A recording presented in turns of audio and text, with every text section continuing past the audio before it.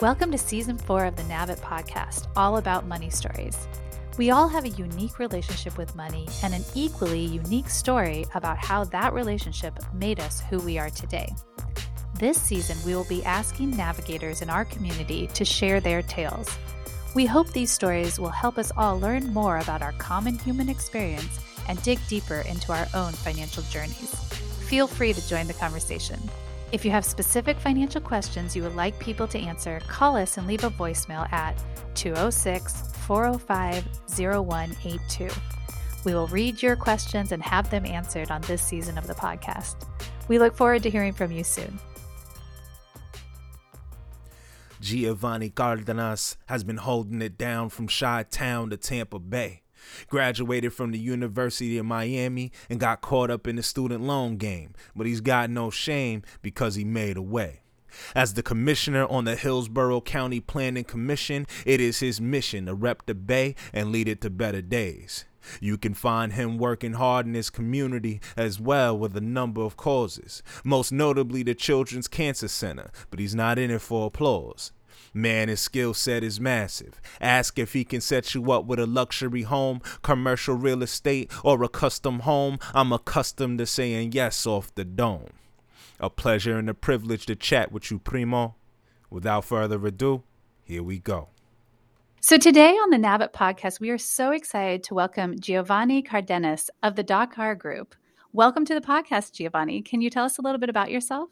Yeah, my name is Giovanny Cardenas. I'm with the Dacar Group. I'll say the Dacar Group is kind of a combination, DA for my partner Danielle and Car for Cardenas.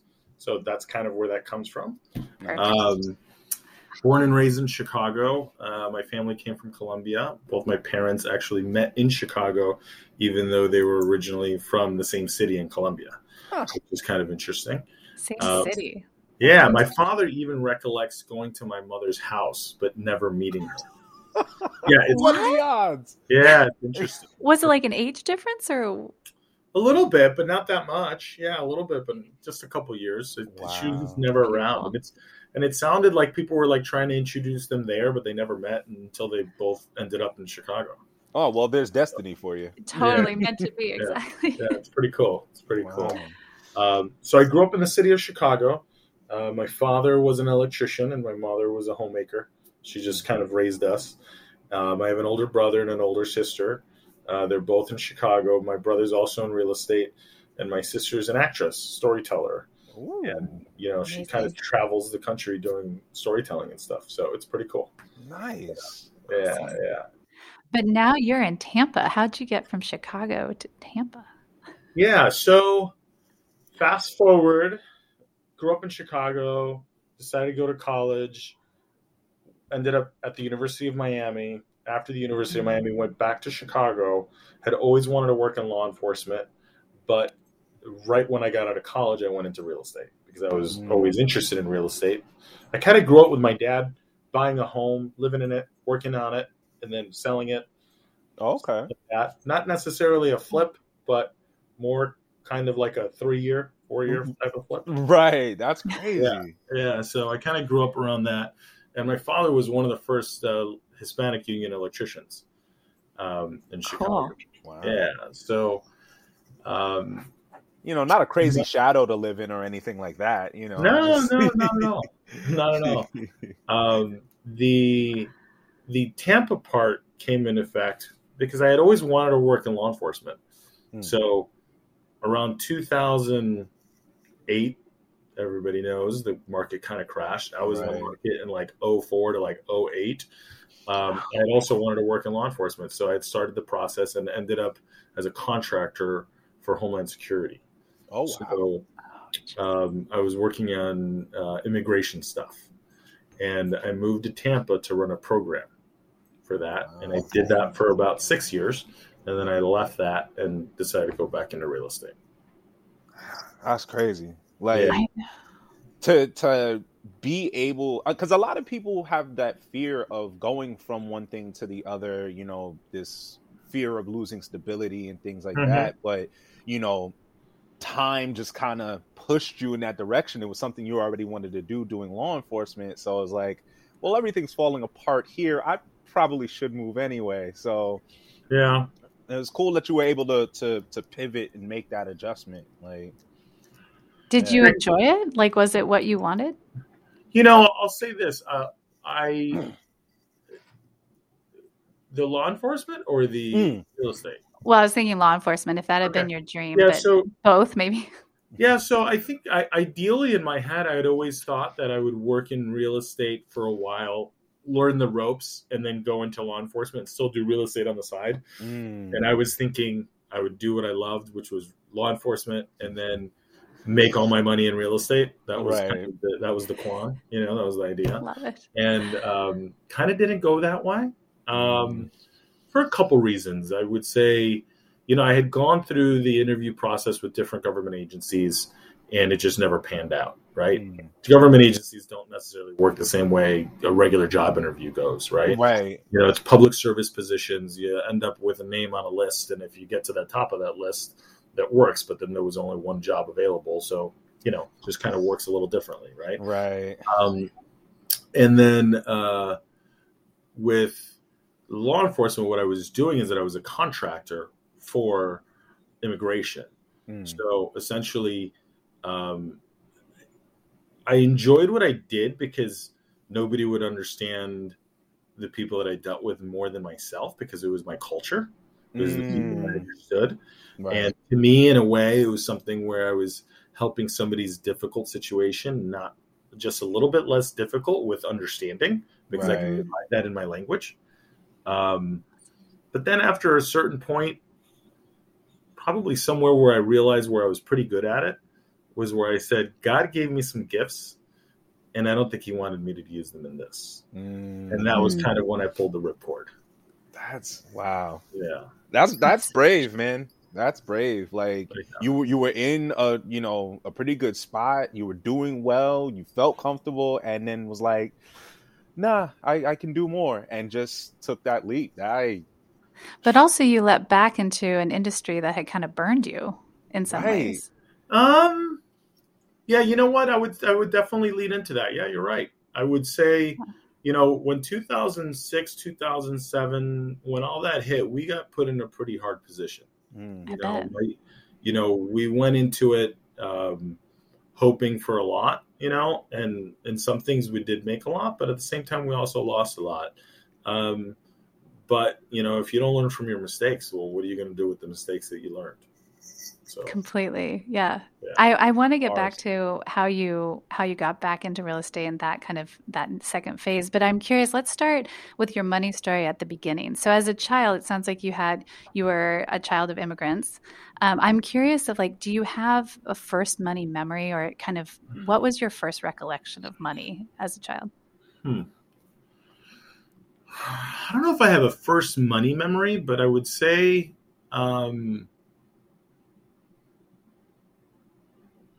so kind of interesting. So I mentioned before that my sister's a storyteller and an actress, right?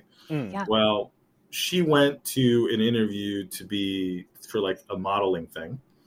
And I was the annoying little brother. And they were kind of like, hey, does he want to do it too?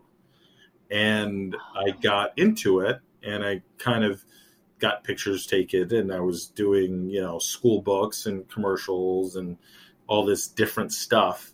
So in a weird way, I would almost say maybe it spoiled me a little bit, because I was kind of like this little kid, and I'd go on a job and get paid like $200 an hour or something like that. But at the same time, I think when I was probably in my later teens, I kind of got annoyed with it, right? Because I couldn't cut my hair because I, had to match my pictures, and I was spoiled little brat, to be honest. But yeah, so I never took it anywhere, never went anywhere. But realistically, I mean, I grew up in a household where my father got up every day at 3, 4 in the morning to go to work, and he worked with his hands, and we didn't have a lot. And but at the same time, we weren't poor. My dad made a solid living, I would say, for middle low income, I think, in comparison to some. Okay. And I think at the same time, he was fortunate enough to buy a house in an area that ended up being a great community in the future. You know? Yeah. So you were making money at a really young age. How does that even work? Isn't it custodial? Like your parents actually own the money? Like how does that work actually? yeah, they would. So I still remember my parents, they'd let me spend some of the money. I kind of got into like racing remote control cars and stuff like that, which was kind of a little bit of an expensive hobby.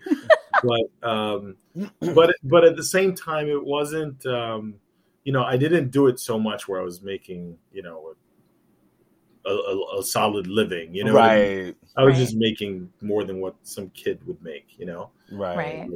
But, I think in a weird way, for me, it's just part of growing up. For me, it wasn't that different. I didn't know much different, Yeah.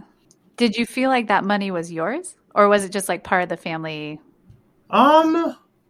No, because they wouldn't give me all of the money. They'd give me part of the money. You know what I mean? Like some of the money had to go towards paying for pictures and paying for, different stuff like that. So it wasn't like I was making a killing. Yeah. And so, but you saw how a job essentially you could acquire income, but it also had to pay for expenses and a little bit of fun. I did. And yeah, I think I did, but I don't, at that age, I don't think you could really have a strong understanding of it enough. Of what it is. Totally. Yeah. I don't think I was really developing that much of an understanding of it. It was just a part of life. It was just kind of this cool thing that I was able to buy a remote control car with type of thing. Yeah. So I wanted to ask, like, as you were making, even though it's just a little bit of money here and there, and you said you did it up till you were about 14. Did you ever have like conversations about money when you were growing up? Like, did you talk to your dad, your mom about like what was going on with money, or was it just like, no, Dad's got this? Yeah, no, I don't think we ever really. My parents never really got into it too much with us, and I'll say this: as an adult, everything's hindsight, right?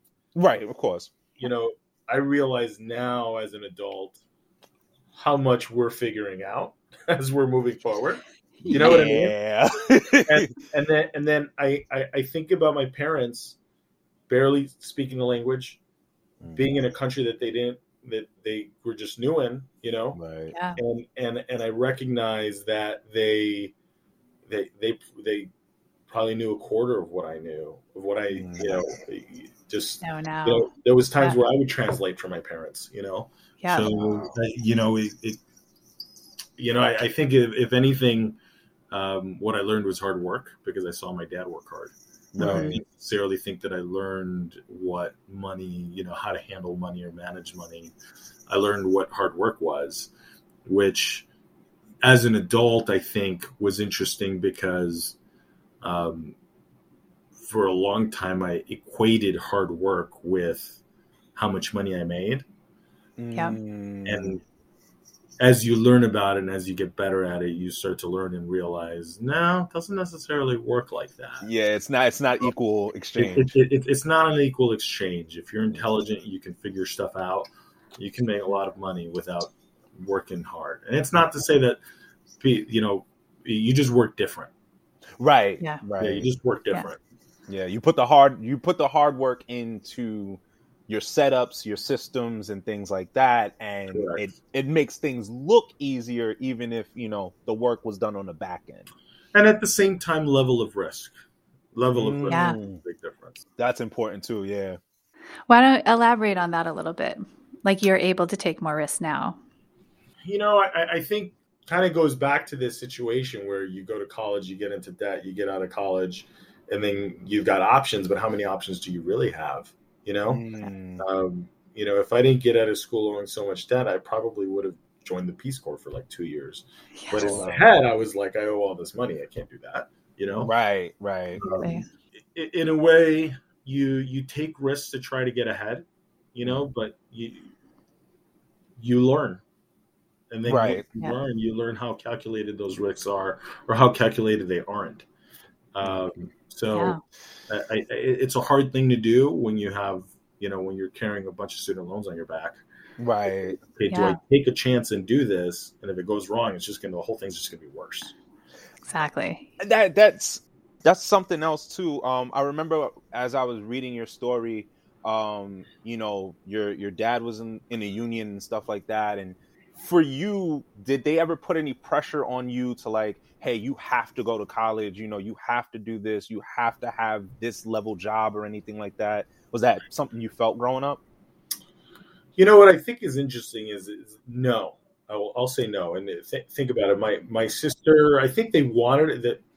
I think there was some intentionality for us to go to college, but the intentionality was mainly for us to be happy and do better. Oh, that's beautiful. I mean, if you think about it, my sister's an actress. Yeah. Right. You encourage your kid. Do a lot of parents, would they encourage their kids to be actresses and actors? Right. I don't know. But at the same time, my sister's been an actress her whole adult life and has never worked in a job other than acting and has made a living. It's beautiful. It's kind of cool, Yeah. So if only. I think my parents at the same time just wanted the best for us, but didn't necessarily know what the right direction was. I think in a way, I grew up my whole life being American, but being Colombian. And there was kind of this part of this thing where it's like, okay, I grew up here. I should know what to do.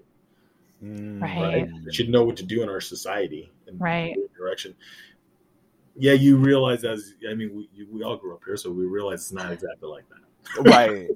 I would say between the three of us, we have very different upbringings and different starting points. And it's like what you have access to, the knowledge your parents have, your grandparents have, it definitely shapes how you grow up and your perspective on things. So yeah. Totally. Yeah. Totally. I'm curious. So then what made you choose to go to college? And then tell us about this student loan debt. It seems to be a large part of your story. So when I was in high school, I went to an all-boys Catholic high school.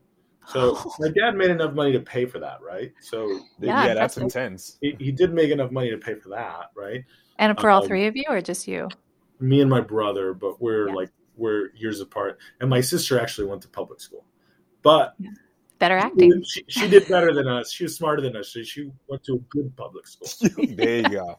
Yeah, we needed that. The structure. Yes. Yeah, we needed the structure, which I think was great. I think, when I was when I went in high school, when I went to my guidance counselor and I said I wanted to go to college, he said, yeah, your grades aren't there. You should go to a trade school. Yeah. Wow. So, for me to go to college, well, actually, I was in learning disability programs for grammar school. So I went I had to get transferred from one school to another school because they had a program that I needed. And then to go to high school, I had to go in through another learning disability program to get into that high school. And then to go to college, I needed to do the same thing to go to the first school I went to. And then I transferred over to the University of Miami. So I'm like an expert at the system. That's amazing. And you did it. Good job. Yeah. Yes. Congratulations, bro. That is one heck of a path. Thanks for listening to the Navit podcast. Be sure to visit navitmoney.com/podcasts to join the conversation, access the show notes, and discover other incredible money stories. What motivated you? So he said that, and you were like, no. Yeah. So I ended up, I had kind of always had this thought in my head that I wanted to be an attorney. Nice. And I thought I'd go to college. And when I looked at the debt that I'd have to get into to go somewhere like University of Miami, I thought, oh, well, I'll go into corporate law and I do really well. And, it'll be years to pay it off, but eventually I'll pay it off. And right. to be honest, I actually think that to some people that may be their story. And it may have worked out for them, right. Yeah. But at the same time, for me, I don't know, at some point I was working in the law library in school, and I got to know a couple different attorneys, and I just got this feeling like I was going to trade my values for something. And,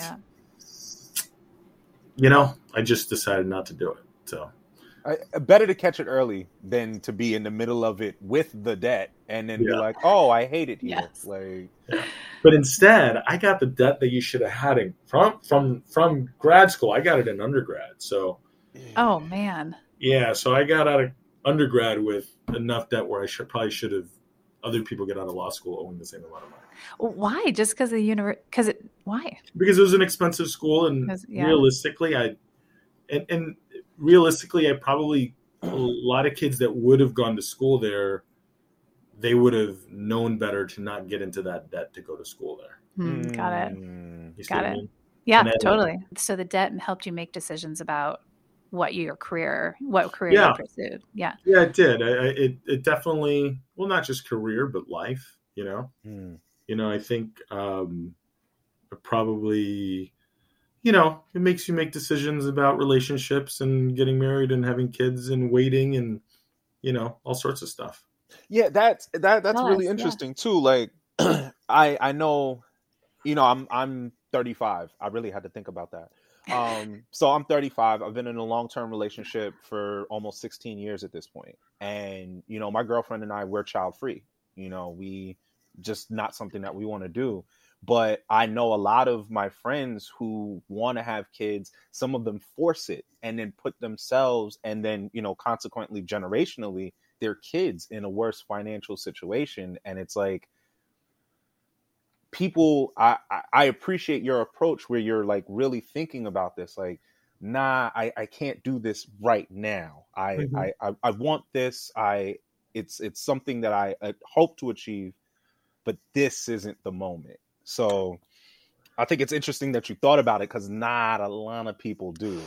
Well, I think part of it is that I saw my dad work the way that he did to be able to try to work hard to give us a certain type of life. And I think I've wanted to do the same. But, on the flip side, if you think about it, we are all now adults and we all remember being in high school and having friends that had kids when they were 16, 17, 18. Yes. And we were like, oh my God, you just destroyed your life and it's over. But now we're adults and we see those same friends and their kids are adults and they're out having a great time. And at least some of my friends are doing okay. Their life isn't, their life isn't over like I thought it would have been. That's true. That's true.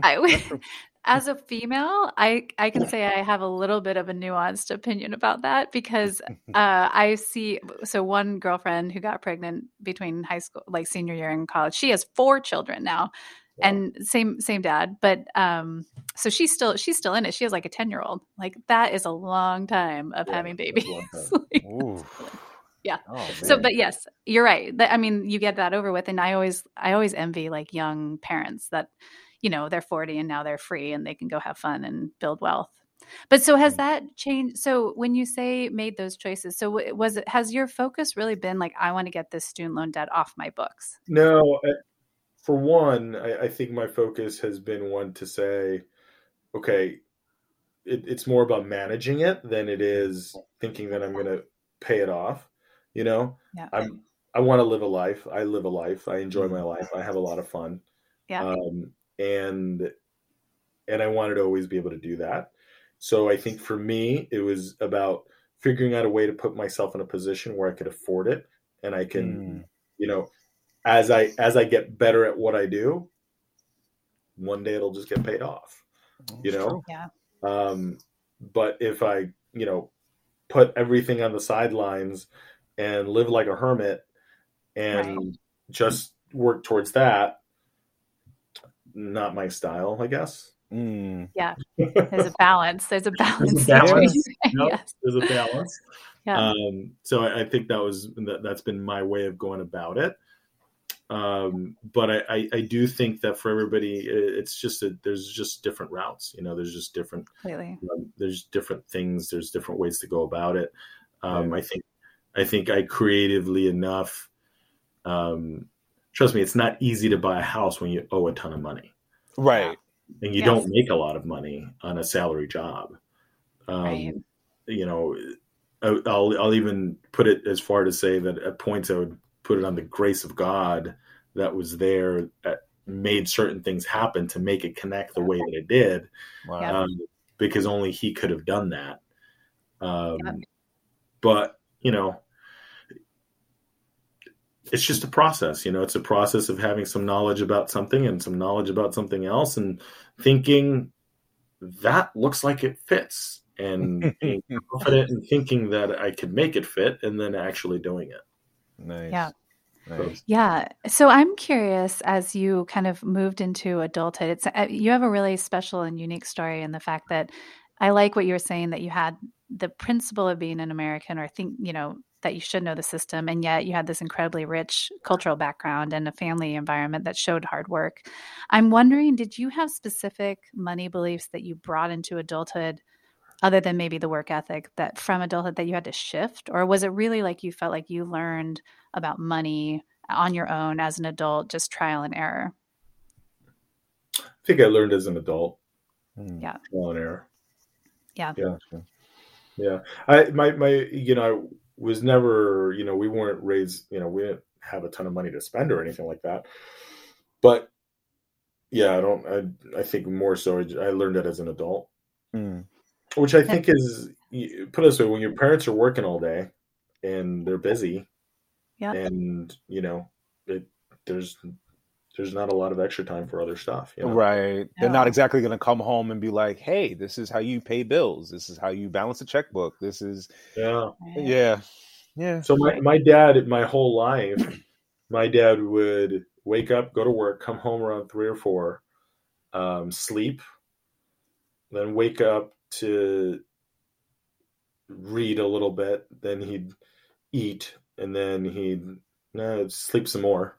And that was just the same thing because he worked a lot. So wow. Yeah, and it's manual hard labor. Yeah. Yeah, it's incredible. Crazy. Thanks for listening to the Navit podcast. Be sure to visit navitmoney.com/podcasts to join the conversation, access the show notes, and discover other incredible money stories.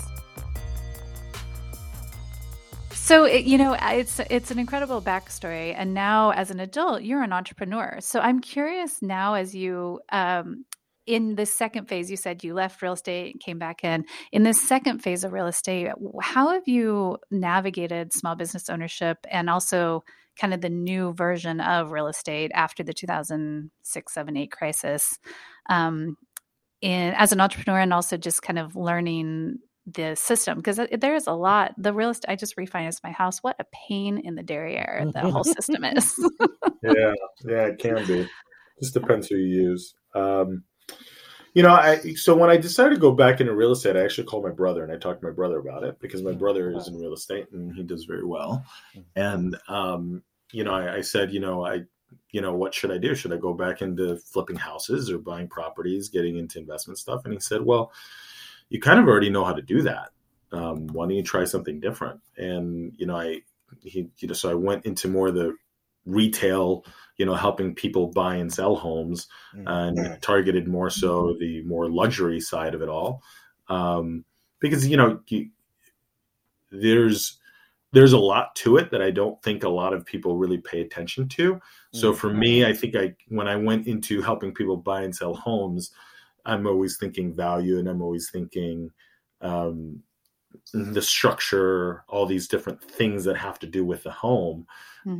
So when I went into it from with that thought in mind, but to target more so the retail side of helping people buy and sell homes, and not necessarily, flipping homes.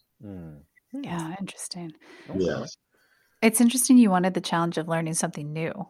Yeah, I kind of do that to myself a lot. Yeah. It means you'll never be bored in life. You'll always be learning something. I'm always taking on something different and figuring something different out. It will put you in a very unique position, as you get older and you accrue all these skills. Like, the empire that you can run is unimaginable because you'll know all these pieces and parts of all of these different things. You'll know how and who to delegate to. You'll know what they need to do, how they need to do it. You won't need to ask questions because you'll have the knowledge. So, ADD, not such a bad thing, apparently. True, but do you need to be focused enough to be able to build that empire? Yeah.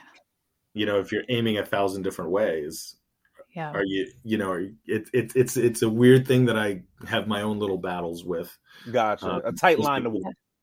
Exactly. Yeah. Just not going too broad on doing one thing or another thing, or, trying to stay focused, because, if you're spreading yourself so thin in different directions, well, when you're really good at something, that's when you make more at it.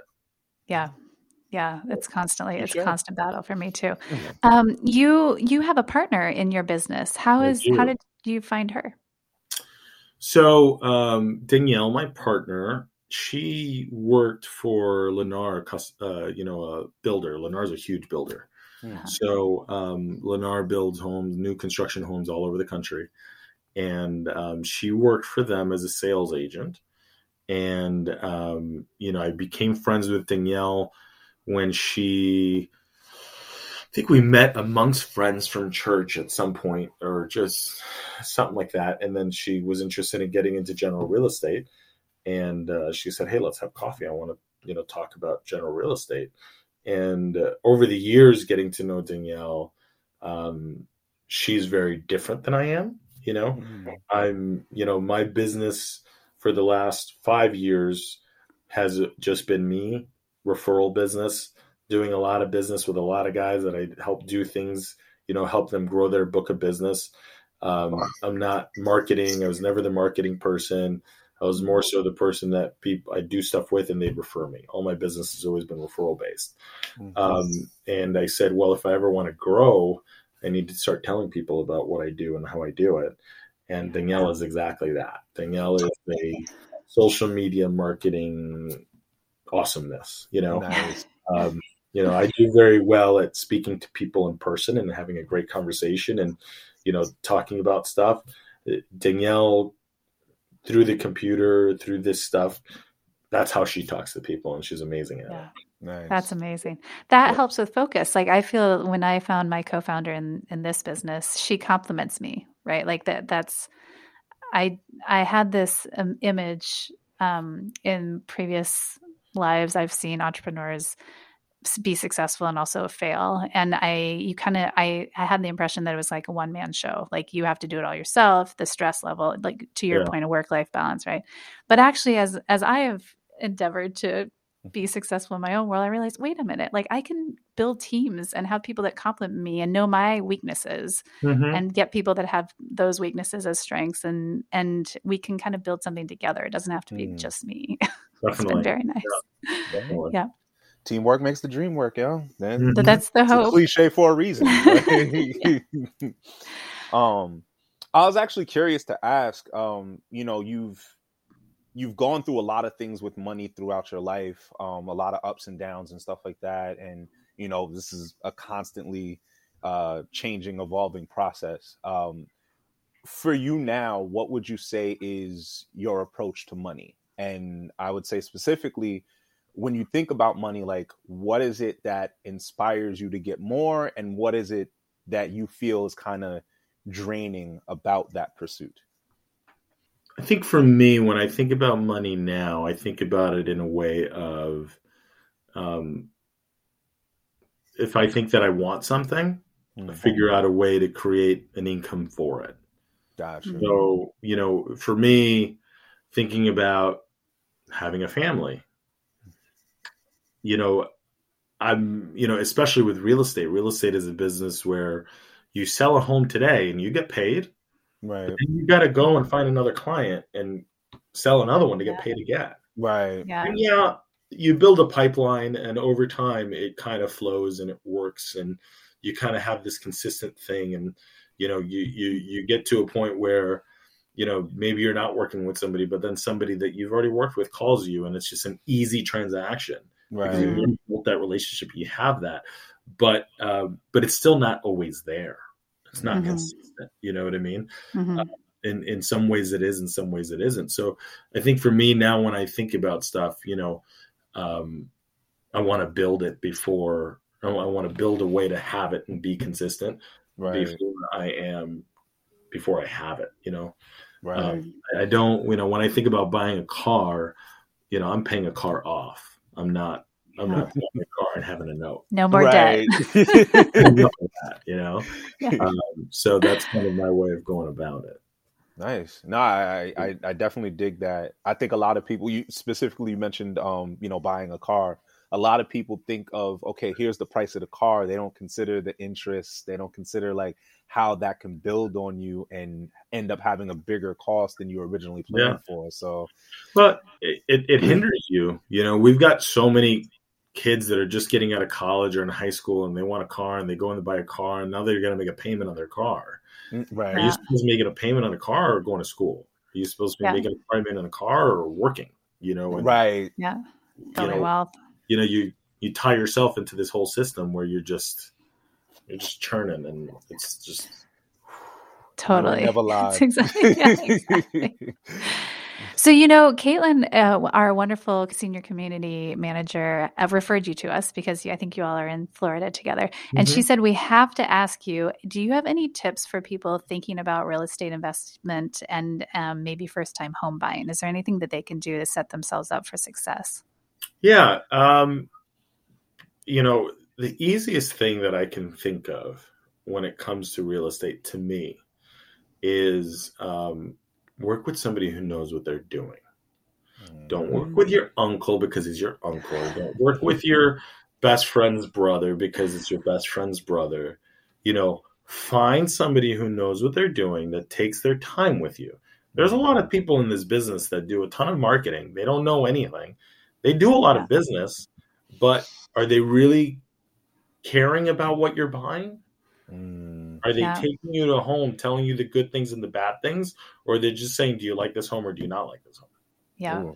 Real estate is an industry that I think, most people think, oh, I'm going to go buy a house. Well, that person's just going to help me buy a house. That person can help me buy a house just how that person can help me buy a house. And that is not the truth. I can't agree more. So when I went to, this home that I just refied is my first purchase. I had lived abroad for a really long time. So I was coming in and I had never knew anything about real estate. And I now have so many things that I would have told that person, that self of mine, as I bought, older houses versus newer houses, I knew something enough about neighborhoods, but there's so many details that a first-time home buyer just doesn't inherently know. And the hope is that the person you work with understands that and is willing to educate you as well as help you buy the home. Right. So before we had our meeting, before we had our call, I was set. I was going to be home early and I was going to be here and be waiting for you guys and be ready to do this. And Danielle, my partner, is out showing some clients of ours that are first-time home buyers that are buying a home. And they were going to go see a particular home that just from the pictures I could tell that they were going to love it. But at the same time, it was an older home. It was a kind of a historic home. Yeah. And I'm not against historic homes. Historic homes, if it's been up 100 years, there's a reason, right? There's a reason, you know what I mean? If it was done right, it's been taken care of correctly, it's going to keep standing for a while longer, Yeah. But at the same time, it could be a really big headache, Yes. So, they scheduled that for 5:30, so I was like, damn it. And I had to go see it because I wanted to be sure and know the quality of it and what it was before they just went and took a look at it, because it's my client and I want to make sure that they're buying something that's good for them, not just something that is going to close. Right. Yeah. So if you're not getting that vibe from whoever you're working with, get out. Like, and ask the questions. And if they're not answering you, that will give you the vibe if you need to be chill. Yeah. Good point. That's amazing. Well, Kenneth, shall we do the quick takes, our favorite? Yes. Oh, yes. I love this part. Okay. Yeah. All right. I love eating. I love cooking. I love food. So it is very important to me to know, do you prefer cooking in or eating out? He's a bachelor, so we already know something about his life. All right. I have been in different times in my life. There was a time in my life where I enjoyed cooking it. Now I'm at a time in my life where I enjoy eating it. Yeah. Everything is circular, though, so I'm probably guessing that I'm going to go back to a time in my life where I'm going to enjoy cooking it again. Right. Yeah. Good answer. Okay. What you got, Aaron? Okay. Would you rather, these are would you rather. So would you rather watch Netflix or Hulu?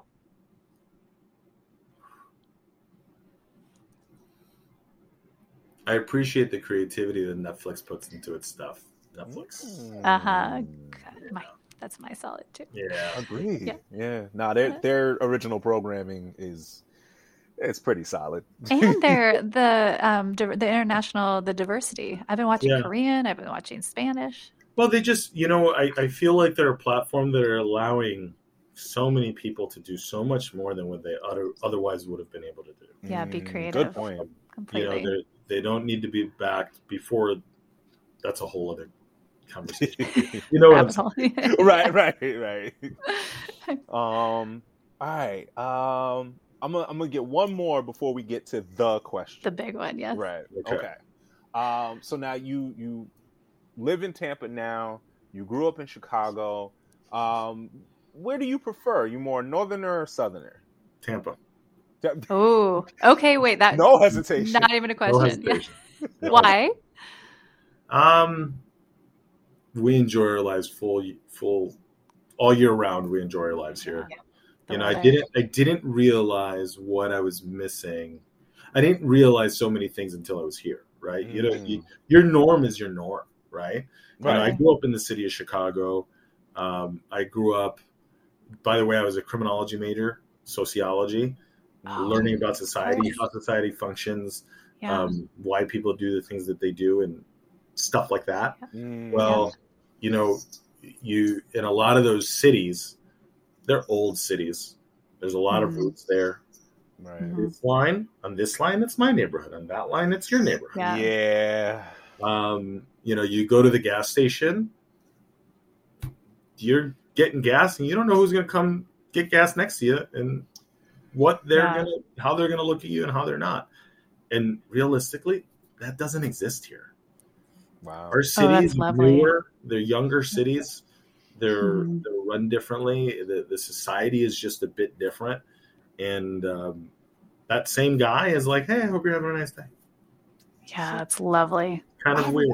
I've never heard things compared that way before. But come down, hang out, and I'll everybody wants me to go to Florida. I have like a friend I grew up with who's down there. I have family down there. My aunt, my cousin. Like everybody wants me to go to Florida. I'm gonna have to. Oh. So Tampa is the Midwest of Florida.